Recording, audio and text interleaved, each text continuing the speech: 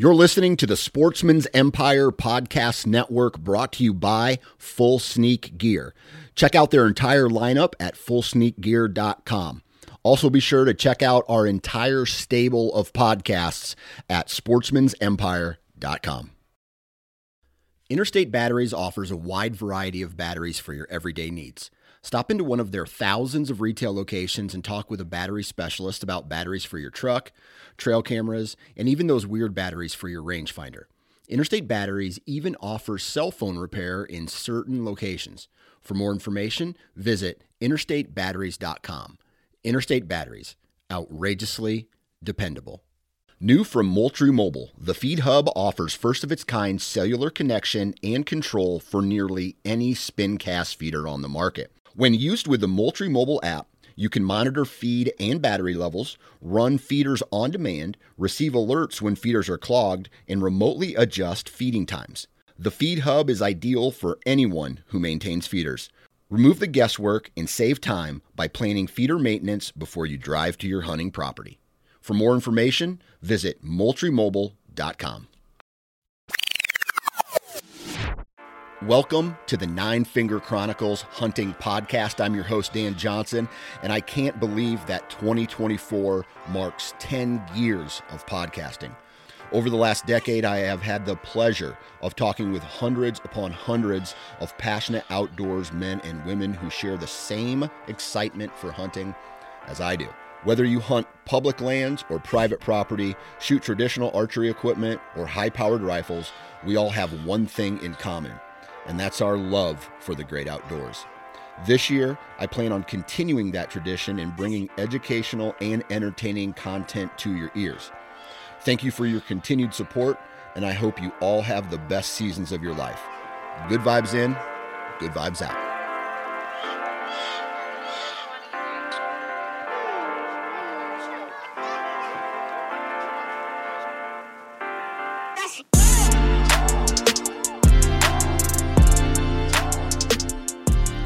All right, ladies and gentlemen, welcome to another episode. As a matter of fact, it's episode number 2 of the No Foreplay series that I kicked off last week, or actually Monday of this week. And so I'm going to be generating a lot of these shorter format podcasts. I'm still going to have one, if not 2, long form every week. But the goal is I want to get a lot of topics talked about at the beginning of the year here, and not just one big giant general podcast. I want to pick a topic and I want to beat it to death in hopes that we cover all bases. So today we're going to be talking about poaching rules and regulations, wild game violations, punishments. Do the punishments fit the crime, and whether or not those who make their money off wildlife, whether you're an outdoor writer or you're a YouTube sensation or you have a TV show or a podcast, should they be held more accountable for wild game violations if they are found guilty and commit those types of crimes, and should the punishment be harsher? And we talk about all those things today. So, there's that. That's the topic of conversation. Hey, real quick, I'm just going to run off some brands here that support the Nine Finger Chronicles. Please go out and support the brands that support this podcast, and just take a look at their products, man. Tethered Saddles, Wasp Archery. I do have a discount code of wasparchery.com, N.F.C. 20. That's going to get you 20% off. Vortex Optics, Code Blue Sense, again, codebluesense.com, discount code NFC20 for 20% off. The Woodman's Pal, Huntworth, and of course, Full Sneak Gear, fullsneakgear.com. Those are the partners. Please go out and support those brands. Talk to them, reach out to them if you have any questions. Let them know I sent you. Or if you have any questions about any of the products that you hear me talk about on the Nine Finger Chronicles podcast, hit me up on Instagram and I'll do my best to answer your questions. All right. That, my friends, is the intro, and this is No Foreplay. 3, 2, 1. All right. On today's episode of No Foreplay, we're going to be talking with Clint Campbell. Clint is the host of the Oh my God, I just had a brain fart. Truth from the stand. The truth. Boom, you got it. Got it. Hey, I'm getting old. The brain is working a little slower these days, but I got it, right? Got it, man. All right. So, Clint, man, real quick, good season, bad season, happy, like average season. What? Best season I think I've ever had. Ooh, you know? I love that. What made it the best season? I had a goal to fill 2 tags, and in 2 very specific ways. One in Pennsylvania. It was a kayak access place that I've been hunting for 3 years. I've gotten beaten by 2 different deer in that same spot the past 2 years, and it's a timing thing. It turns on a specific time, and I knew I'd kill a deer in there between the 16th and the 18th. And I killed a buck in that spot, gave him a kayak ride. I wanted to give one a kayak ride so bad for the past 3 years. And finally did it at 7:15 in the morning on October 16th. So mid-October, early season, which is awesome. And then went to Kansas, and 3rd year there, trying to kill one on the ground. No getting into trees, just all ghillie jacket and hunting the CRP, and kind of spotting and stalking. And I spotted a good one and killed a Boone and Crockett from the ground in Kansas on the 2nd day of the hunt. Yeah, I saw that picture, dude. I was jacked for you when I saw that. I was like, I get excited when people I know kill big deer, and then that makes me, it almost motivates me a little bit more to get out there and grind harder, just so I can go get the job done. Yeah. No, I saw your post, man. I appreciate that. It was awesome. A lot of guys, were stoked for me. I think that's what's cool about our hunting community. Hell yeah, dude. Is that people get jacked for each other. All right. No foreplay. First question, man. Do you think that the poaching fines or crimes, like when a poaching crime happens or a wild game violation happens in the state of Pennsylvania, do you feel that it is the punishments are fair? I mean, I'm not an expert on what the exact punishments are necessarily. So I would venture to say that punishments usually aren't fair necessarily. I think that there are probably some people who are punished too harshly, right? And then there are probably some who aren't punished harshly enough. And that might be an unpopular kind of thing to say about poaching, because I think a lot of people just kind of have the blanket kind of approach, or kind of thinking of it as that if you poach, it is what it is. It's a blanket statement. You're a poacher and you deserve the harshest punishment. And I think that, all these things are, I won't say all these things. I think some of these things lie in kind of a gray area, right? And so the legal kind of term of these things doesn't change whether or not it was something that was done by an honest accident and you kind of took the appropriate steps to contact the DNR or the Game and Fish, whatever the governing body is in your state. And you say, hey, I made a mistake. I shot this deer. I got confused. I'm just giving as an example. Right. I shot this deer. I wasn't real sure I thought I was on public property. I ended up shooting him on across the private line. I'm calling you to let you know the deer's on the property. It's illegal. I made the mistake, and you accept your punishment or whatever.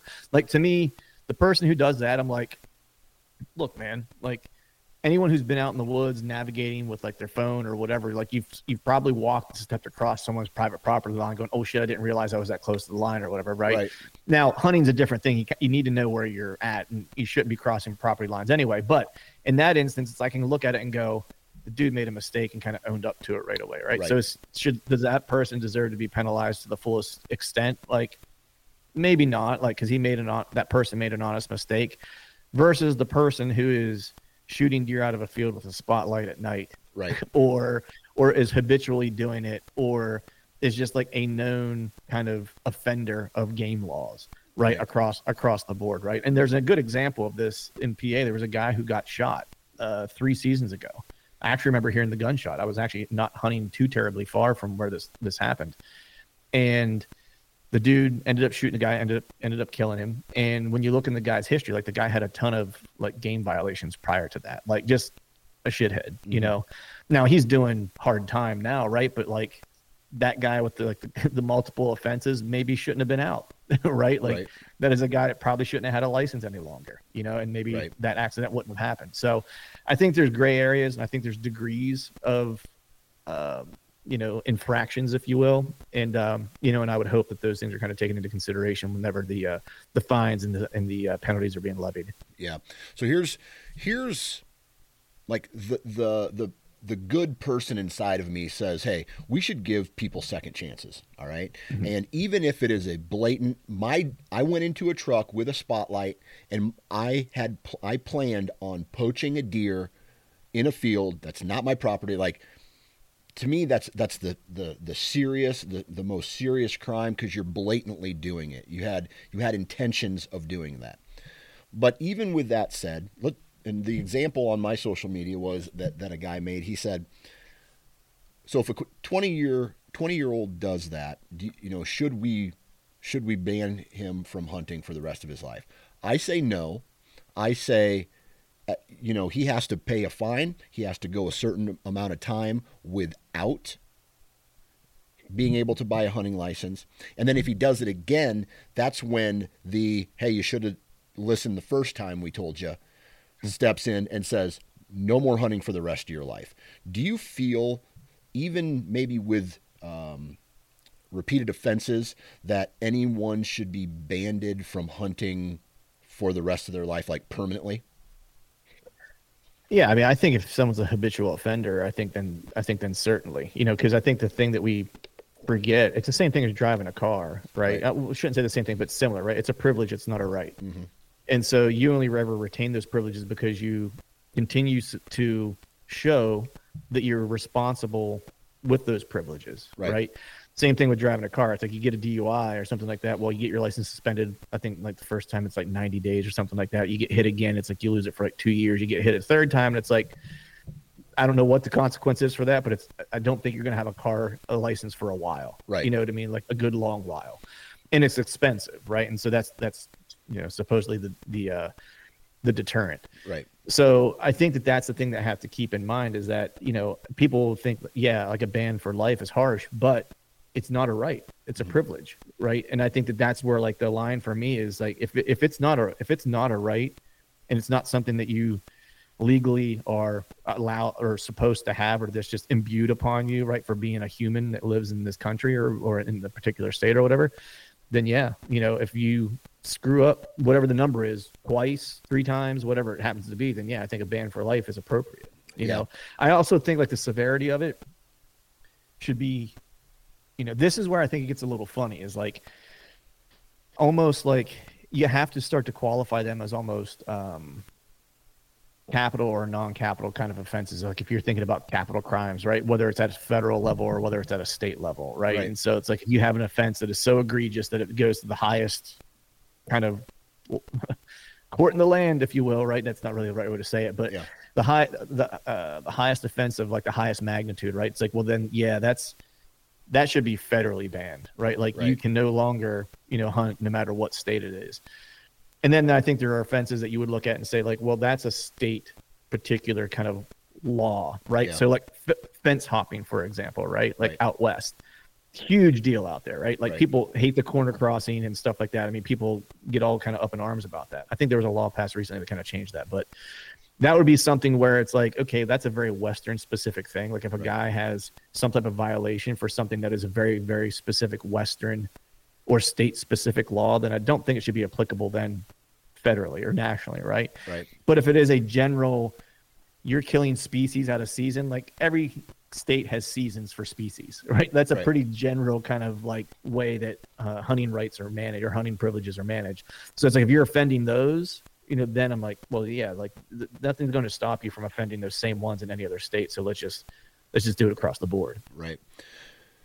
Is it fair to compare wild game crimes and the severity of those crimes to other crimes? And the reason I ask this question is because I made a post on social, and then I got a whole bunch of different comments, right? And one person said, even in drunk driving, which you have the potential of killing someone when you're intoxicated behind the wheel, even then you can get your license back. All right.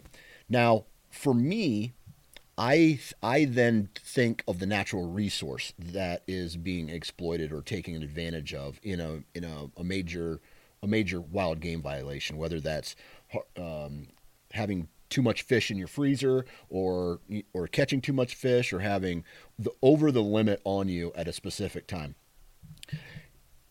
Can you compare punishments and crimes in both like the hunting world and then outside of the hunting world? Yeah, I mean, I don't think you can compare the magnitude of them, right? Like I would never do that, just because, the magnitude of taking a person's life is like, that's just that's some heavy stuff, right? Yeah. Versus killing too many deer or taking too many fish, albeit despicable, nonetheless. But I just don't think, maybe if we were aliens and we didn't value human life more than animal life necessarily, right? Like we just looked at them all as like life entities, right? Yeah, just life in general. Then maybe so. I'm trying to figure out how to parse this. But I think there's similarities in the people though, and so I like in how they behave. I think that's kind of more so where I'm going, and so I think that the punishment is different because the magnitude of the crime is different. But I think you have to try to think about the person in a very similar way, because both are devaluing life to a degree, one being a form of human, other being a form of, animal. But they all have I shouldn't paint with a broad brush. I would suspect that the same person who kills with, without remorse or any feeling in a hunting situation isn't far removed from someone who can maybe do the same thing in a human situation, right? There's a reason why serial killers often start with animals, right? Like, just gonna put it out there, right? Like, so if you're a sociopath and like you don't have any regard for life in general, like I don't think it's a far fence hop for that person on the opposite side. There's probably some cultural stigma or whatever that's kind of keeping them at bay, that maybe they'd have like a little piece of empathy there. But it's the people who abuse animals are the same people who abuse their spouses, et cetera, et cetera, et cetera, right? And so I think that the magnitude of the crime is different, in the punishment, deservedly so should be different. But in my mind, I kind of view those people not the same in terms of severity, but they have a very similar mindset in my viewpoint. Yeah. And, and there's not a lot that separates them, I think, from a moral standpoint to a degree. Right. So when it comes to rules and regulations, right, do you feel, because what I'm trying to do here is I'm trying to find a way to connect certain rules and regulations, and if they're broken, how do you come up with the proper punishment for that? Okay. Mm-hmm. And so here's one, for example, in Nebraska says you can have a bait pile on your property, but you cannot hunt within 200 yards of it. At least that's what it was the last time I checked. Now in Iowa, I can have mineral stations on my property. I can have bait piles on my property, but I cannot hunt over top of them. But now we have this gray area of how far is too far from that bait pile. And so most guys, they just stay away from all of that, right? Right. And so there's this gray area of, well, I thought I was further enough away, and then it becomes the conservation officers. They say whether or not it's objective, right? Right. Yeah. Right. Yeah. So yeah. Yeah, and they're kind of, it's up for interpretation, however they're going to interpret that law. Right. So how do you then say what wild game violation is weighted more than others? Is there a way to fairly do that? And I'll give an example. Maybe this will help you with your answer. I know people who have been written a ticket because they did not tag their animal within 15 minutes of finding it. And so they drug it back to the truck, they loaded it in their truck, and a DNR officer showed up and wrote him a ticket for not tagging the deer. for 15 minutes. And so I can see how some of that would be an accident, but also intent plays a big role in that, because they may have just taken it home, hung it, caped it out, skinned it, or got the meat off of it, whatever the scenario is, and then went back out hunting again with that same tag, right? So intent has a lot to do with it. There are accidents and there are intent. And then on the other side of it is like the major ones, right? We talked about shooting a giant buck with a spotlight, with a high-powered rifle during an archery season, right? The worst case scenario. Is there a way to come up with a matrix, or you know what I mean? Like some Excel sheet that says, this is this is that, and if you do this twice, then this is that, and it's just like puzzle pieces as opposed to gray area writing. Yeah. I mean, I think I'm not smart enough to be able to say, I think is like my best answer, right? Yeah. Just because, I mean, there's so many things that kind of go into it, you know, because even if you think about law in general, it's, you know, it's not all black and white, you know, it's like there's a lot that's left there to be, I don't want to say interpreted, but to be kind of explored. And that's why you have cases that are tried, right? Because like one side is trying to create more gray area than there needs to be, right? And I think the one thing that you always have on your side, though, if you are a person who maybe has been dinged with like a ticket or a violation or whatever, you know, the prosecution has the, you know, the weight of providing preponderance of the court, right? So they have to prove without a shadow of a doubt that you're actually guilty, right? And so that's where that kind of like gray area, you know, maybe somewhat works to like your benefit, right? As the defendant, right? Because they can't leave any gray area. If there's a moment where they can say, well, maybe this guy actually did tag it and the tag fell off, like you said, you know, if you can create enough doubt around that, then they shouldn't convict you, right? And so I don't know that it needs to be any more cut and dry, because then I think what I was talking about earlier, where, you know, there needs to be some leeway of like some common sense of like, did the person make an honest mistake, and should they, you know, have a $30,000 fine? I'm just making up numbers, but a $30,000 fine because they lost track of the property line and took all the right steps to kind of report it and whatever, versus the guy who's shooting stuff out of a field with a spotlight in archery season with a high-powered rifle, right? Like, to me, those are two very different things and don't deserve the same type of punishment. And so if you create this matrix, and it's like poaching, just making it as simple as we can for the purpose of this conversation, poaching is poaching and it equals this. It's like, man, that's tough, you know? And so I think even though the ambiguity of it leads to some like funny business as far as like interpreting, I think, you know, it allows for you to be able to defend yourself appropriately if it comes to that. And two, I think before it gets to that, I think it's incumbent upon the hunter, if in the case of like a bait pile or something like that, to do everything that you can do to not leave doubt that there is anything that's funny business. Right. You know what I mean? It's like, it's the old saying, right, of anything. It's like, just control the things that you can control, and then the other things shouldn't matter. Right. You know, and so, you know, if you tag your deer when you're supposed to, it's like, yeah, that's my bad. Like, technically, you know, not that I did that, but whoever the person would be, it's like, that's my bad. I shouldn't have done that. Right. Yeah. And so whatever the fine is, like, you know, that's a dumbass fee.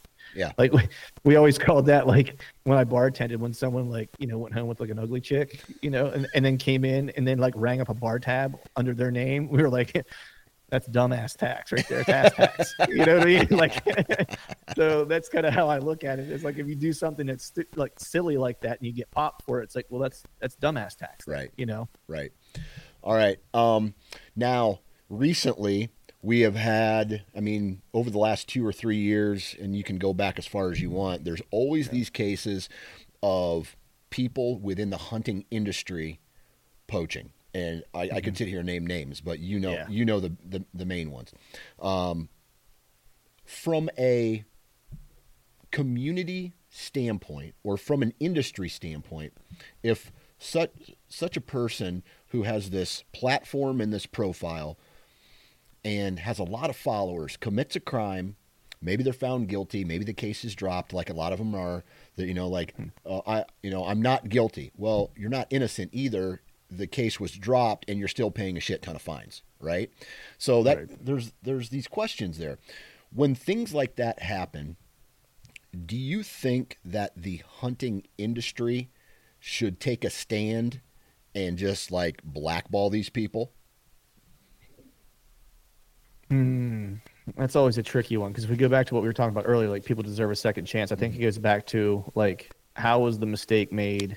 You know, under what circumstance? How often? How many times has this been done? You know, right?